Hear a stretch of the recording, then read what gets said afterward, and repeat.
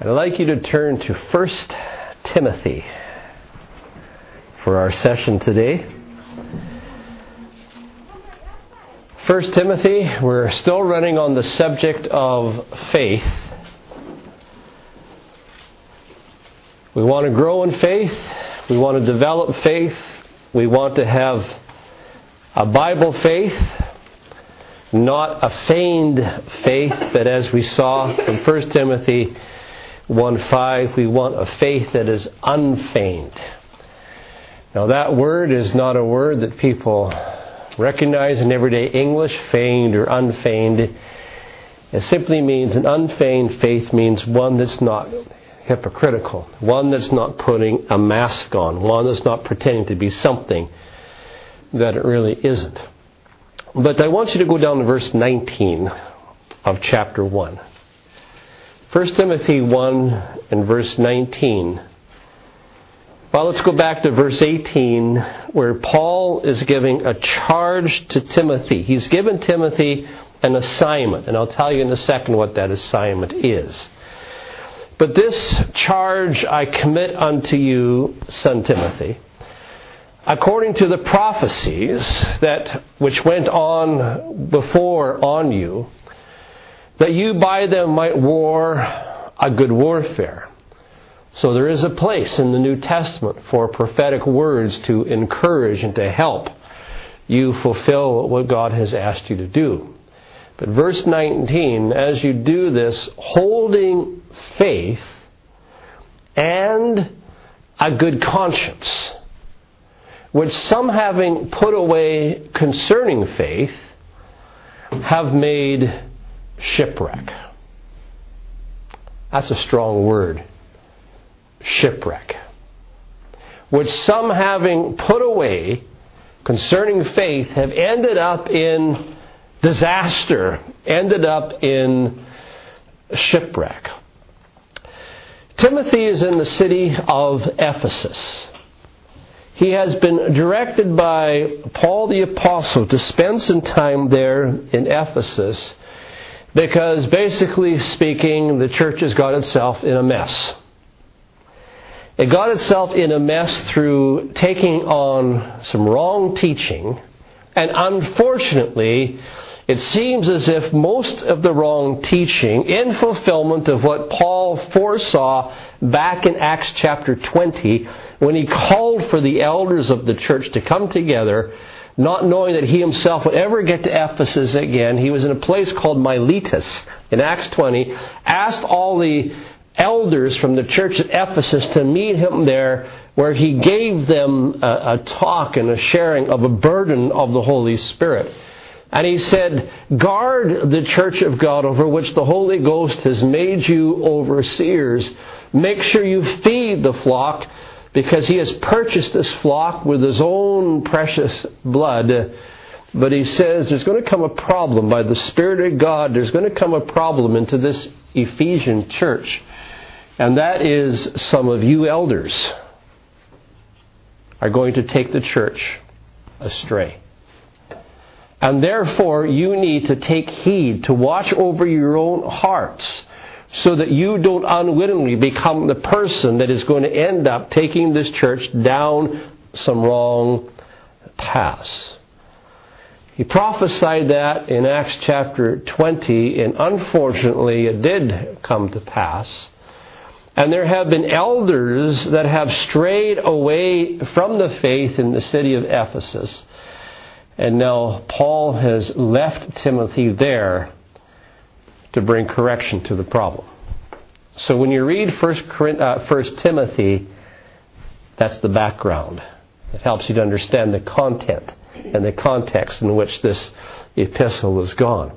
And so if you ever wonder why 1 Timothy says so much about qualification of leadership and qualification of elders, it's because it's the elders, unfortunately, who have gone astray and led this church down some garden paths and made some error.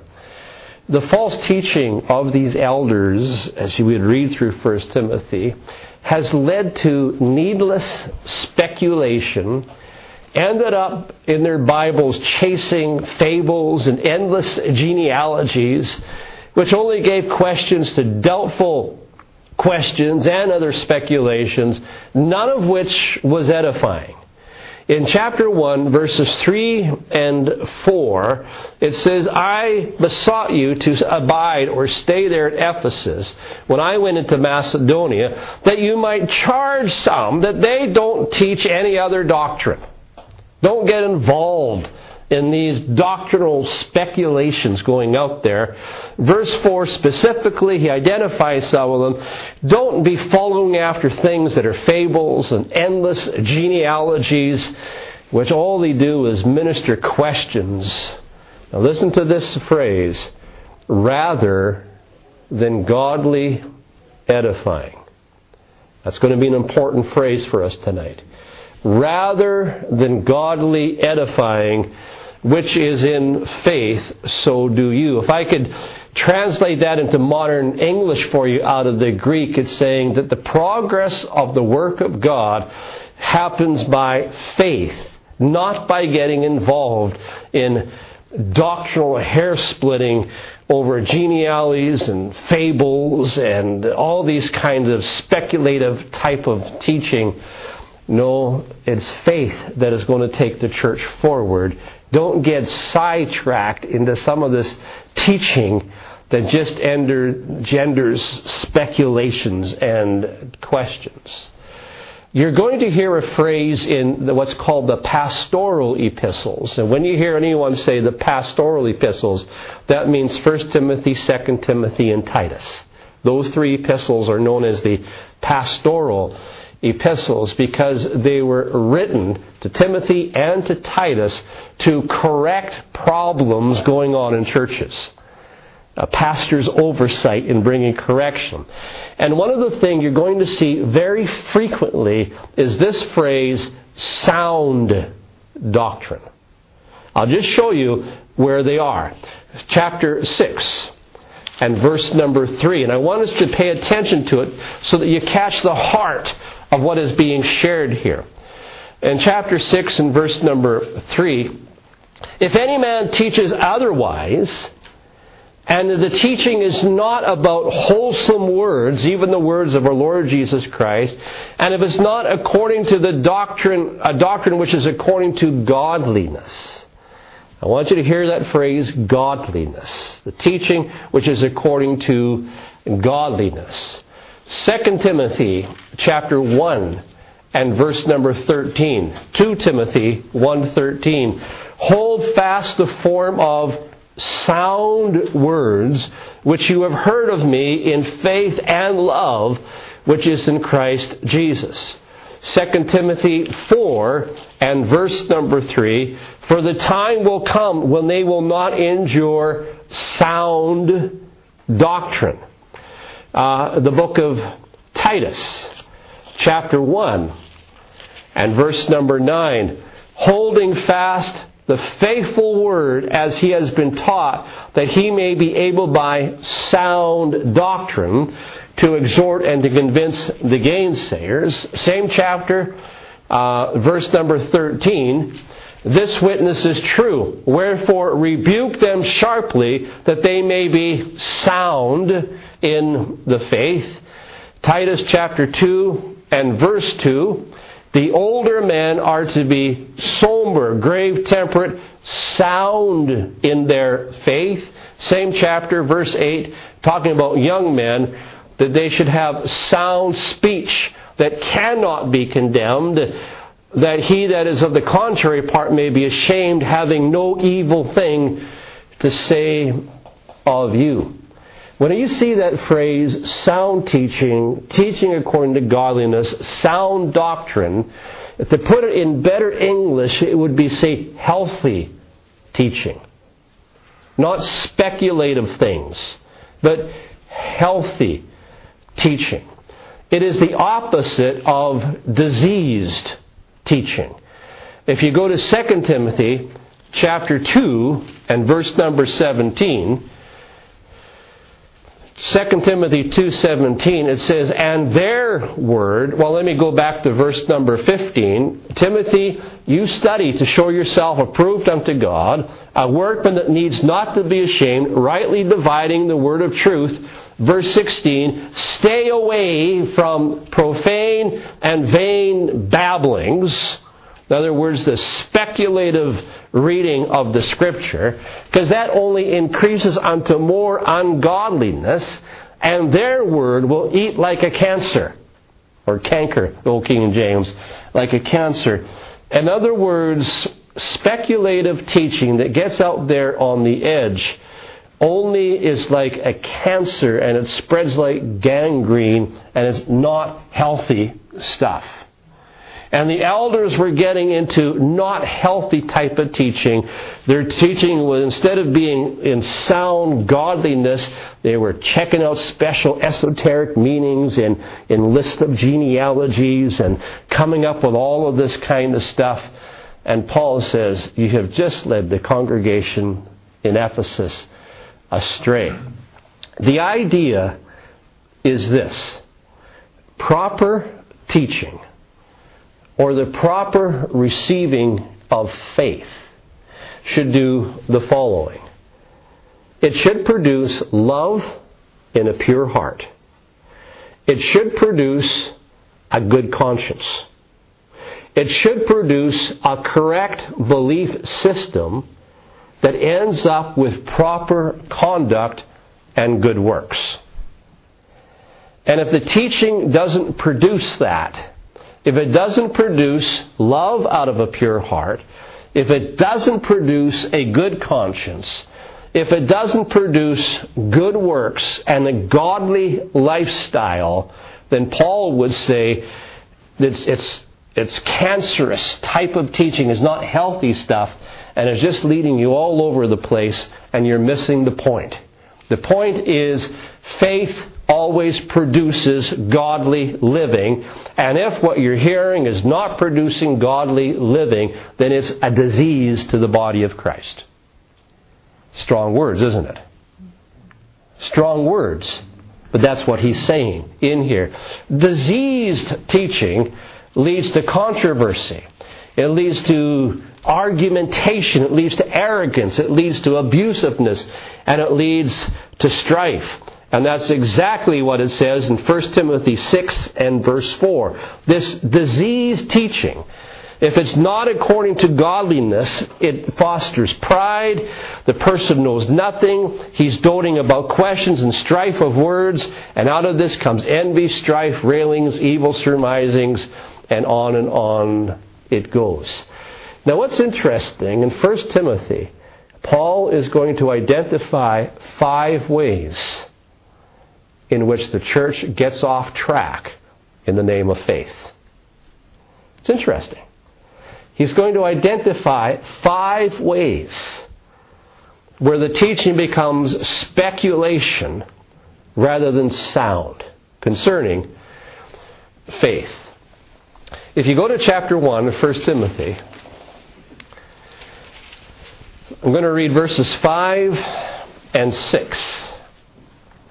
It says, now the end of the commandment, the goal of teaching, the purpose of the Word of God is as follows.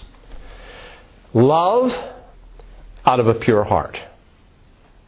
Number 2, a good conscience. Number 3, unfeigned faith. All teaching should produce that. Love out of a pure heart, a good conscience, and an unfeigned faith. Verse number 6, these false teachers, these elders that have erred, it says, from which some having swerved, have turned aside unto vain jangling. That word swerved is interesting. That means you took a corner too fast. It means you got off track. has swerved, having turned aside. It means they have lost the purpose of the teaching. They have become unfocused. They have been misdirected, and they missed the point. Paul uses this term to swerve or turn aside consistently in the pastoral epistles to explain getting off track concerning faith.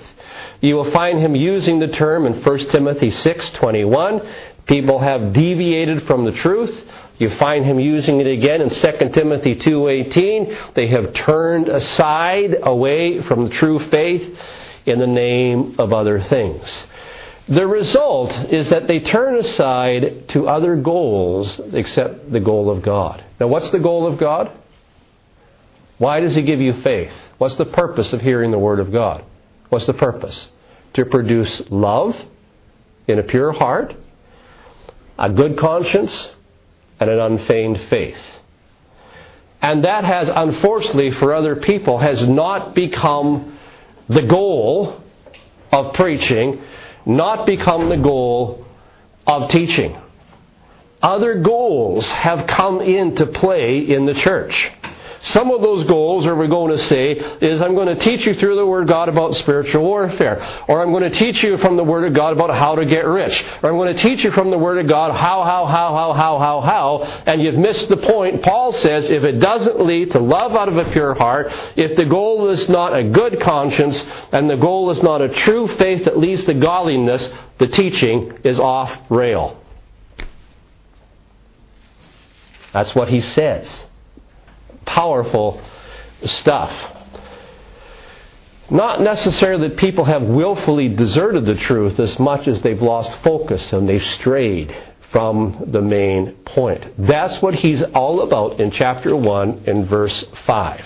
Forgive me for the repetition, but let me say it again. True faith. Faith comes by hearing, and hearing by the Word of God. The goal of hearing the Word of God is an inward cleansing of the heart that enables you to process God's laws internally as a principle of life. The purpose of the Word of God is not to make you rich. The purpose of the Word of God is to make you godly.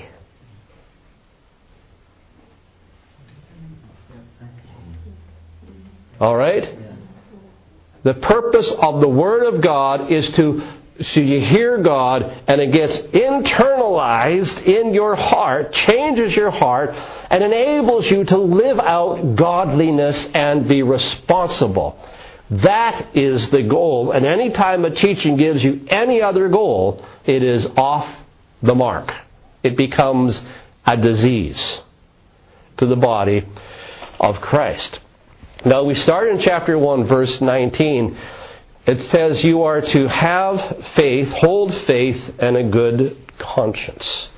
Let me define for you in the pastoral epistles, when Paul uses the word conscience, what he means. Faith is the posture of trust that gives us a relationship with God. We're saved by faith. We live by faith. But conscience, when Paul uses the word conscience in the pastoral epistles, it refers to the ability to move from the knowledge of the truth so that it produces corresponding appropriate conduct. Conscience is the ability to translate the truth into responsible living. So whenever you see Paul use the word conscience in 1 Timothy, 2 Timothy, and Titus, that's what he's talking about. It's the ability to move from knowledge of the truth and translate that into responsible, godly living. That's how the Holy Spirit conforms our behavior so that our behavior agrees with what we believe. All right? That's what he's after. Now he's saying in verse 19, some of people have put it away, and when they have not pursued responsible, godly living as the goal, and they've made something else the goal, it says they end up in shipwreck. Shipwreck. Now I'll ask you a question. Why do you think Paul uses the word shipwreck? When I say shipwreck, what do you envision?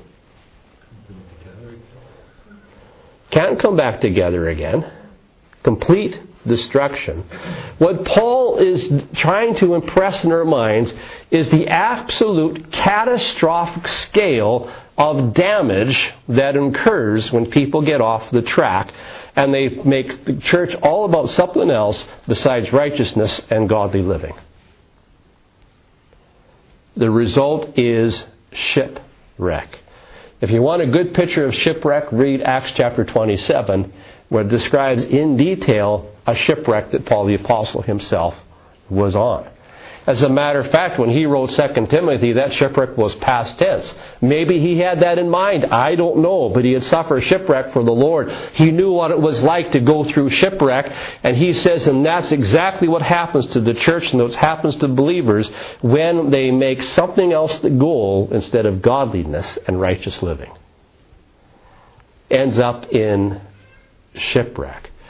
What happens is people make a choice not to translate the Word of God into godly living, and they allow the Christian life to be consumed with other desires. Paul says, you put away your conscience. That means you're just not listening to the voice of the Holy Spirit. The surest way of maintaining a pure faith is to make sure you maintain a tender conscience.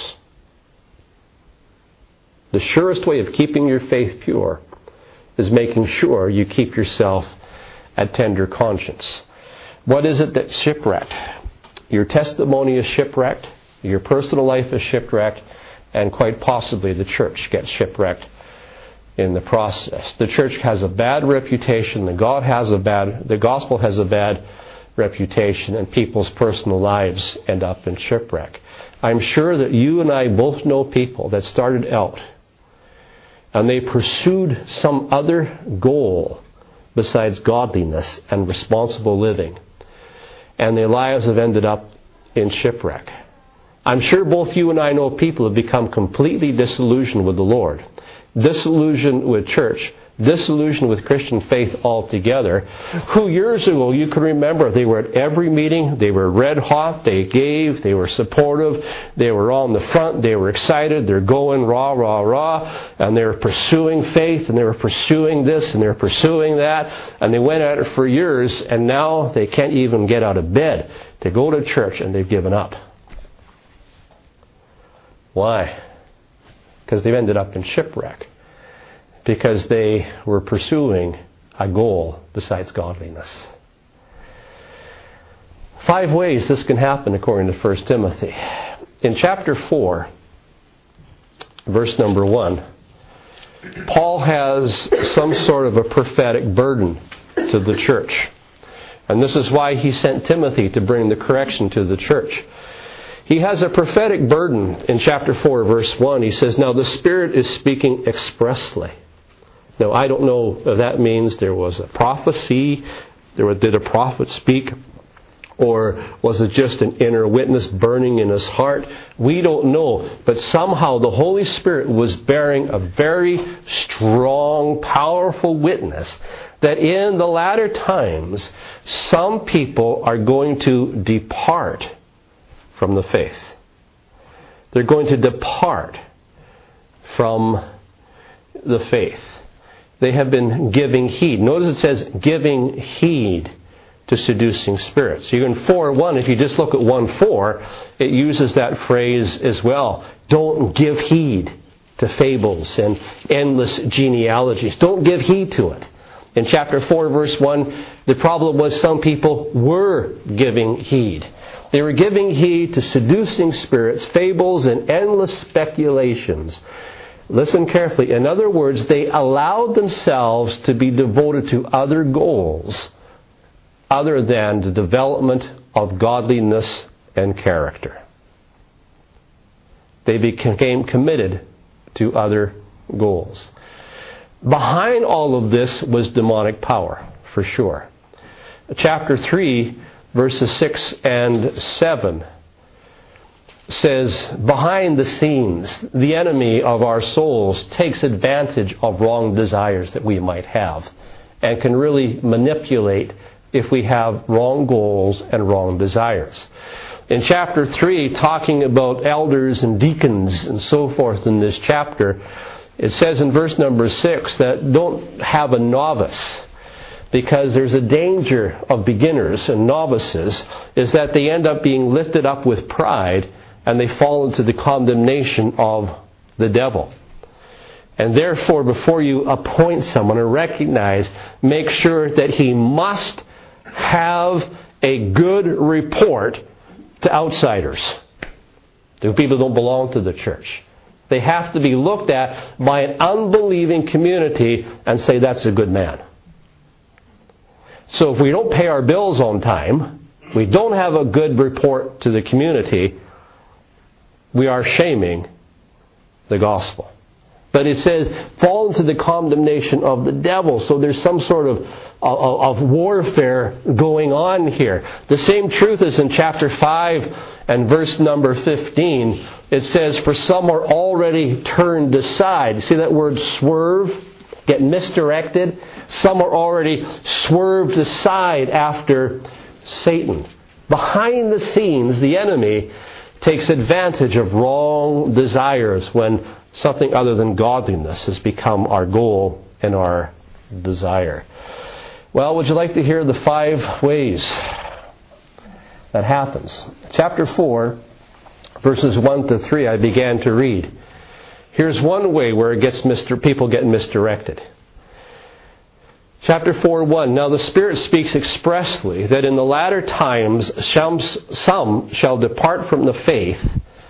Why? By giving heed to seducing spirits and doctrines of devils, speaking lies in hypocrisy. Their own conscience is seared with a hot iron. Remember what we said conscience is? Conscience is the ability to translate what you know into godly living. And here we've got teachers who've lost touch with the conscience. They have replaced it with something else. And some of the doctrines they were teaching, forbidding to marry and commanding to abstain from meats, which God has created to receive with thanksgiving of them which believe and know the truth. For every creature of God is good, nothing to be refused if it is received with thanksgiving, for it's sanctified by the word of God and by prayer. I find it interesting when it says they give heed to seducing spirits and doctrine of devils. This is an indirect implication of this scripture. But when people give undue concern to the demonic, you're on the wrong track. When there's teaching with undue concern on the demonic, you're on the wrong track. There are some moves of God, some churches, some, where the emphasis is spiritual warfare, spiritual warfare, spiritual warfare. And you create doctrines of spiritual warfare on obscure passages from Daniel and obscure passages from Jude and all of these things, and your whole mind goes warfare, warfare, warfare all the time. You're on the wrong track. I don't deny there's principalities and powers, but when it becomes an obsession, when it becomes to shadow everything that the church stands for, you're on the wrong track. You're off the rails. It's unhealthy. You see, I have a problem, and that problem is I just happen to believe that God is in control. I believe that He is in absolute control. And when this speculative teaching comes across that says that God gave power to Adam, and through his sin, Adam forfeited that power and handed it over to the devil, and now the devil has a legal right to run this world because the Bible calls him the God of this world and the prince of this world, as if the devil has the sovereign ability to rule. No, he does not. God sets up nations as He sees fit. He puts down nations as He sees fit. Just because Paul refers to Him as the God of this world doesn't make Him God. Paul the Apostle, who called the devil the God of this world, also called your belly your God. Who make gods out of their bellies. Does that mean your belly rules the world? Or does it just mean it's what you worship?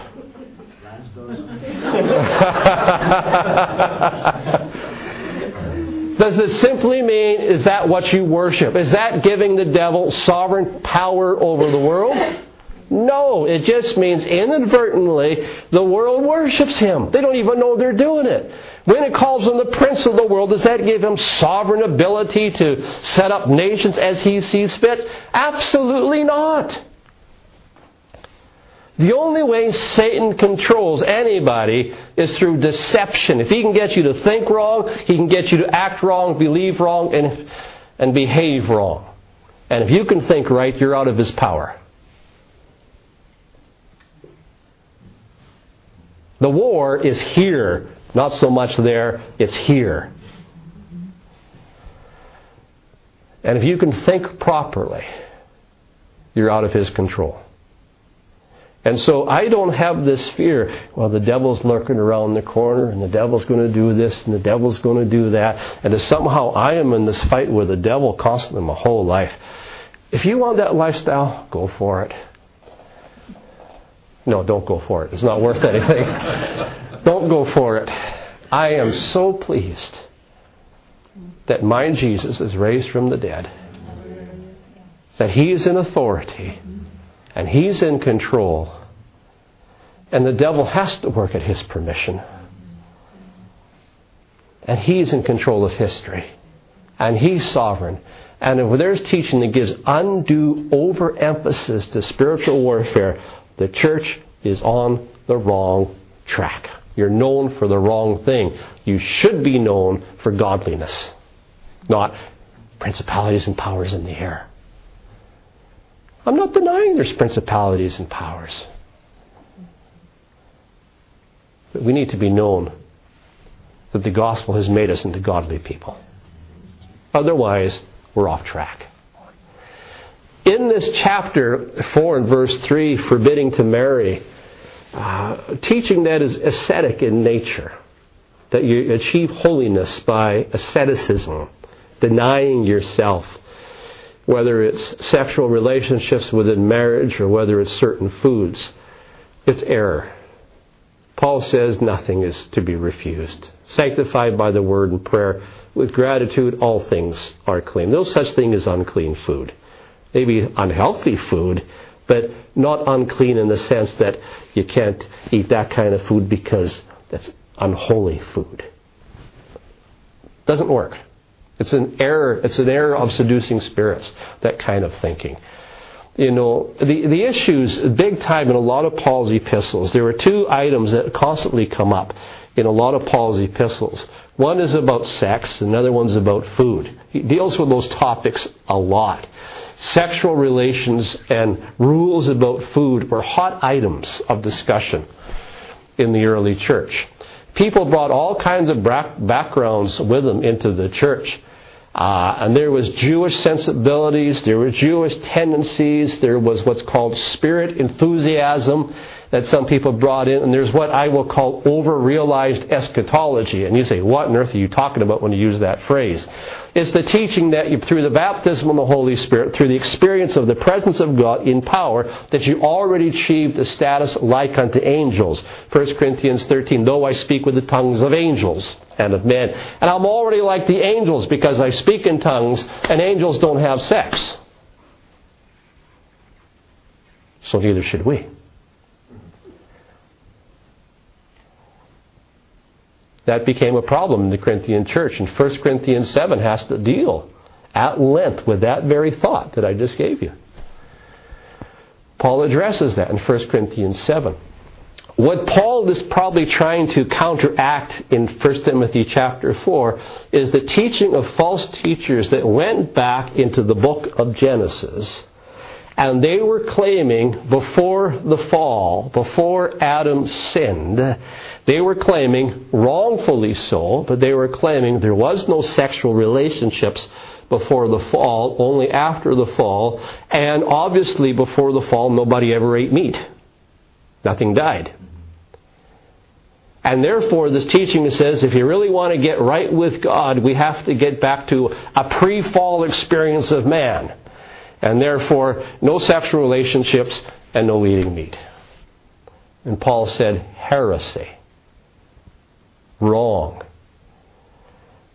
Believe you me, there are plenty of cults out there, and there are plenty of churches that embrace this kind of thinking. And so Paul would basically reflect back on Genesis chapter 9, I believe it is, that after the flood of Noah, where they were told to eat meat, and they were told to multiply and replenish the earth. And so sex within marriage is proper and it's normal, and eating meat is fine. Don't get these false teachers saying you have to get into a pre-fall type of existence to be spiritual. Endless speculations, and it doesn't do you any good. So that's one area where the church was taken off track.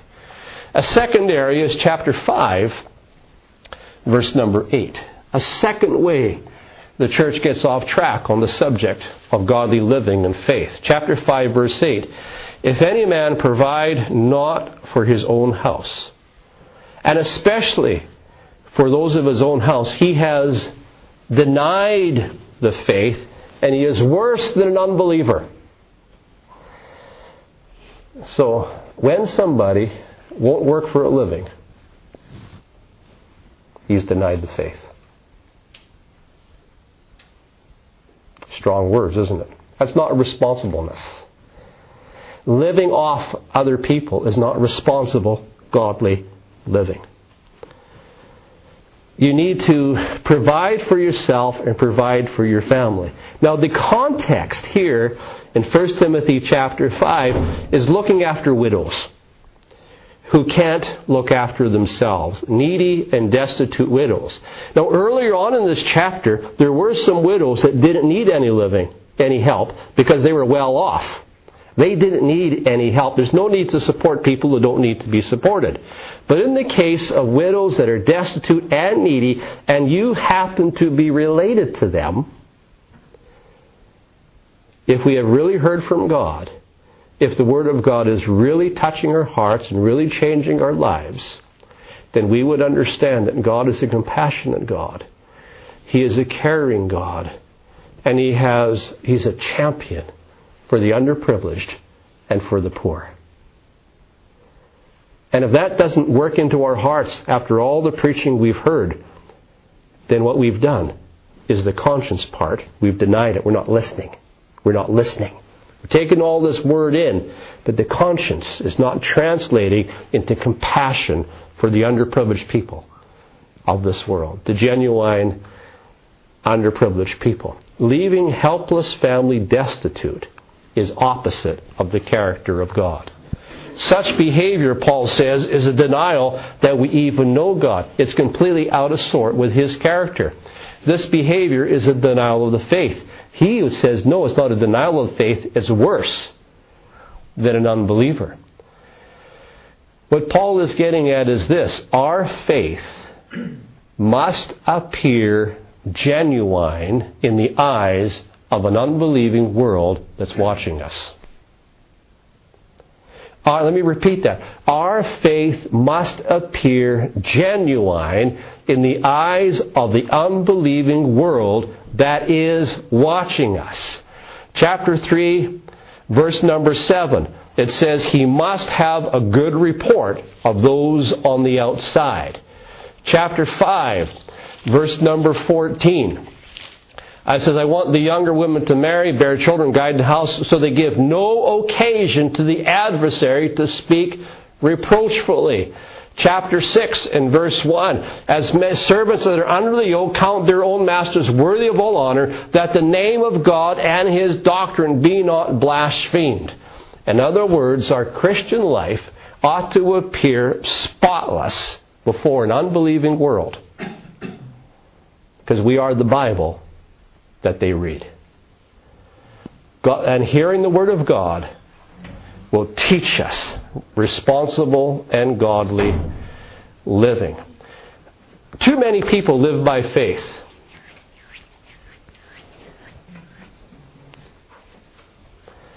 I have traveled enough. I'm called into the ministry. I'm going to live by faith. I've learned what that means. You know what that means? It means my wife goes out to work and pays the bills. The church is not big enough to support me, but I'm going to live by faith. You're not living by faith. You're living by your wife going out to work. And if your wife has to go to work, and here's an opinion of mine coming out, to support you in the ministry, you've got a problem. God bless her, but it's your responsibility. I spend all my day sitting at home, reading my Bible, studying my Bible, and God just provides. No, He doesn't just provide, your wife does. And I see this abused more than I care to tell you. It's not correct. Refusing to work, to have more time with God, is not living by faith. You're denying it. It's not living by faith. Refusing to work to have more time with God is a disgrace in the eyes of the world. When we started out years ago, I worked 2 full-time jobs. Pioneered a church, full-time job, and worked a full-time job besides, until the thing could properly carry us. And you just can't do that. The third way is chapter 5 and verse number 12, where people deny the faith. Chapter 5 and verse 12, it says, having damnation or judgment because they cast off their first faith. The discussion over here is what to do with widows. And in particular, it's the younger widows that are too young to desire to live the rest of their life single. They're still young enough, and I don't know what age you change, I really don't know. But they yearn for relationship with strong desire. Require intimacy. Require companionship. And the difficult for many people is that they have legitimate need for companionship and for intimacy. And what people will do is they will sacrifice their relationship with the Lord to allow themselves to get emotionally involved with somebody who will meet their needs. And they sacrifice a relationship with the Lord because they don't want to be lonely. Paul says they've cast off their first faith. In other words, their faith has been displaced because of present human need that they have. A fourth way that people get off the rails is in chapter 5, verse 15, where it says, for some are already turned aside after Satan. Again, the context in this chapter is widows. And this time it's younger widows. And here is the problem with some people that Paul deals with this. If we support these widows who are young, not only does it cost the church a lot of money, but he says they have too much time on their hands. Now here's an interesting one. Too much time on their hands. If God has blessed you with the gift of free time, if you have a lifestyle that you are blessed with free time, that free time is to be devoted to the work of the Lord. That free time is to be devoted to prayer. That free time is to be devoted to hospitality. That free time is to be devoted to good works. It's not just to fill in your day. And this is what Paul is getting at here, because these younger widows who had free time that were looking for financial support from the church, they were abusing the free time, and instead of getting involved in godliness and good works and in charity and caring for the poor and devoting yourself to prayer, all the things that working people wish they had the time to do. And when you've been given the gift of free time, you are not to be idle. It is to be put towards godly good works, if you've been given the gift of free time. The problem here in Ephesus is we've got the younger widows who were not using their free time in a godly manner, but they were in the habit of idleness, and they were going about house to house and getting into all sorts of speculative conversations. Did you hear about this? Did you hear about that? And what do you think about this? And what do you think about that? And the idle talk and the gossip got going, and they actually just promoted the false teachings of the elders and the speculations. And Paul has to come down hard on the single widows that are doing this with their free time. And he says, get yourself married. Raise children. Have a good lifestyle. Because this other way, you're actually turning aside after Satan. So sexual promiscuity and rejection of godly values causes people to err from the faith. The remedy is godliness. The remedy is godliness. The fifth area that Paul talks about is in chapter 6, verse number 10. Chapter 6, verse number 10. For the love of money is the root of all evil, which while some coveted after, they have, listen to this, erred from the faith and pierced themselves through with many sorrows. Now, verse 20 and 21 of the same chapter, Timothy, keep that which is committed to your trust. Avoid profane and vague babblings in opposition of science, falsely so called, which some professing have erred concerning the faith. Verse 10, verse 21, people have erred from the faith.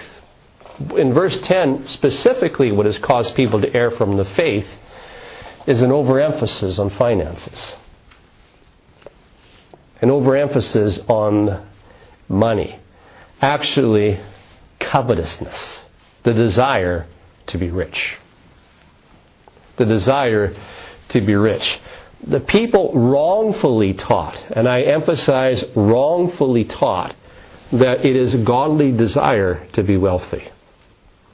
It is not a godly desire to be wealthy. That is so contradictory to the Scriptures that it boggles my mind how any unbiased person could read their Bible and come believing that it's a godly desire to be rich. It boggles my mind how anybody can come to that conclusion. The fact is this, and I'd love to teach a whole seminar, a whole day long on this topic of prosperity and so forth, but obviously I can't today. But wealth and the accumulation of money has nothing to do with the subject of faith. Nothing to do with it whatsoever. Nothing to do with spirituality. The abundance of money doesn't mean you have great faith. The lack of money doesn't mean you suffer with faith. James would say God has chosen the poor of this world to be rich in faith. Didn't say the wealthy are rich in faith. He said the poor of the world are rich in faith. The abundance or the lack of it doesn't reflect on the state of your spirituality. It simply doesn't. The fact is this: when it comes to the kingdom of heaven, money has a zero value. The kingdom of heaven is not meat and drink. It's not money.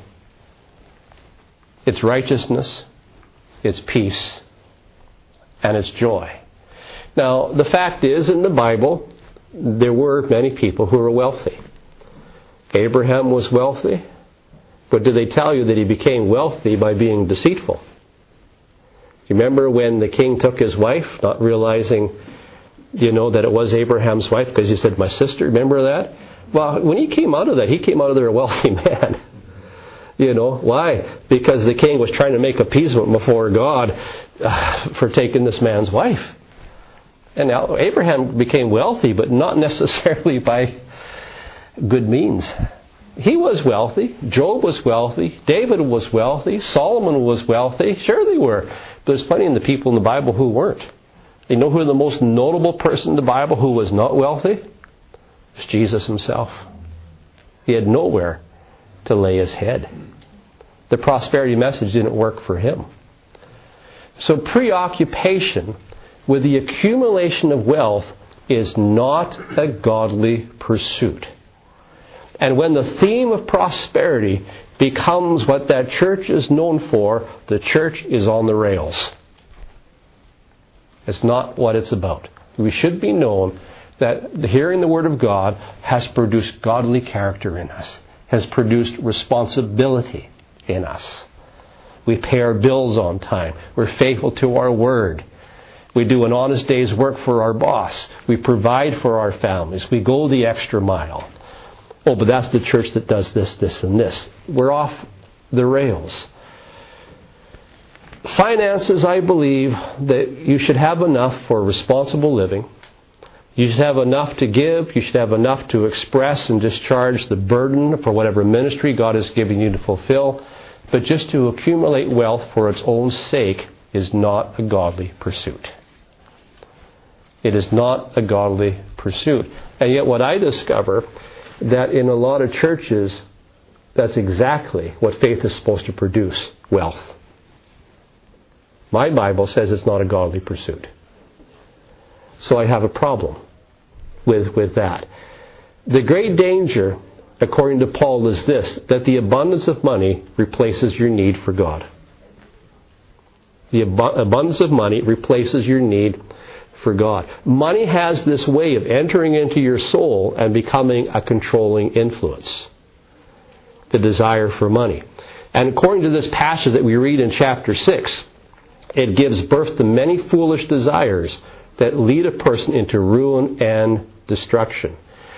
The reason that Paul says don't go for this is because wealth is incompletely related to godliness. And second, because money, the desire for wealth, gets into your soul, it becomes an easy thing for the enemy to twist your soul and to twist your life. And we just have to be careful with the whole subject. So there's 5 ways that he says in Timothy that people get off the rails concerning the subject of faith. Notice as I bring this to its conclusion, because it's time to wrap this up, that in all 5 ways that we suggested out of 1 Timothy, none of it happened by a direct saying, I don't want to have faith anymore. In every case, faith was replaced by a desire for something else. In every case, faith was replaced by a desire for something else. And when they made those other pursuits, whether it's companionship or whether it's wealth or whether it's the thing of being an authority by taking on principalities and powers, it feeds the ego, whatever, what we have done is we have cast off, turned aside, wandered away, or erred from the faith. Let me take it back to the reason that Paul put Timothy in Ephesus. He says, get all that kind of thinking straightened out in the people's minds. True faith is always concerned with godly behavior. That's got to be the goal. True faith is always concerned with godly behavior. If at any time the emphasis shifts from godly, responsible living, whether it's the fad of spiritual warfare, or we get deeper teaching, or new revelations, or even signs and wonders and miracles, or prosperity, whenever any of that overshadows godliness and responsible living, we've crossed the line. We have crossed the line. There's a strange dichotomy in the church world. On one hand, we have churches that choose to remain traditional or historic. And you'll never find any excesses in them because they've chosen to be historic and they've chosen to be traditional. The problem is there can be a complete absence of the vitality of the Holy Spirit, a complete absence of the demonstration of the power of God and the moving of the Spirit, for sure. But then you have way on the other side where people are hungry for the things of God, hungry for the manifestation of the Spirit, but they quickly have got themselves sidetracked in the name of faith into prosperity. Or they're seeking signs and wonders in an unbalanced way. Or they're seeking spiritual warfare, and I can take on principles. I mean, I've heard it all. I'm sure you have. I was in a prayer meeting in Toronto many years ago, and somebody was going to challenge the devil himself to show up in the room so we could do spiritual warfare. Forget the principalities and powers. The devil himself. And the prayer thing was going, I'm taking on the devil himself. I command you, devil, to show up, and we're going to do warfare right here and right now.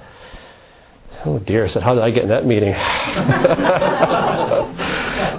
I was supposed to be teaching at it.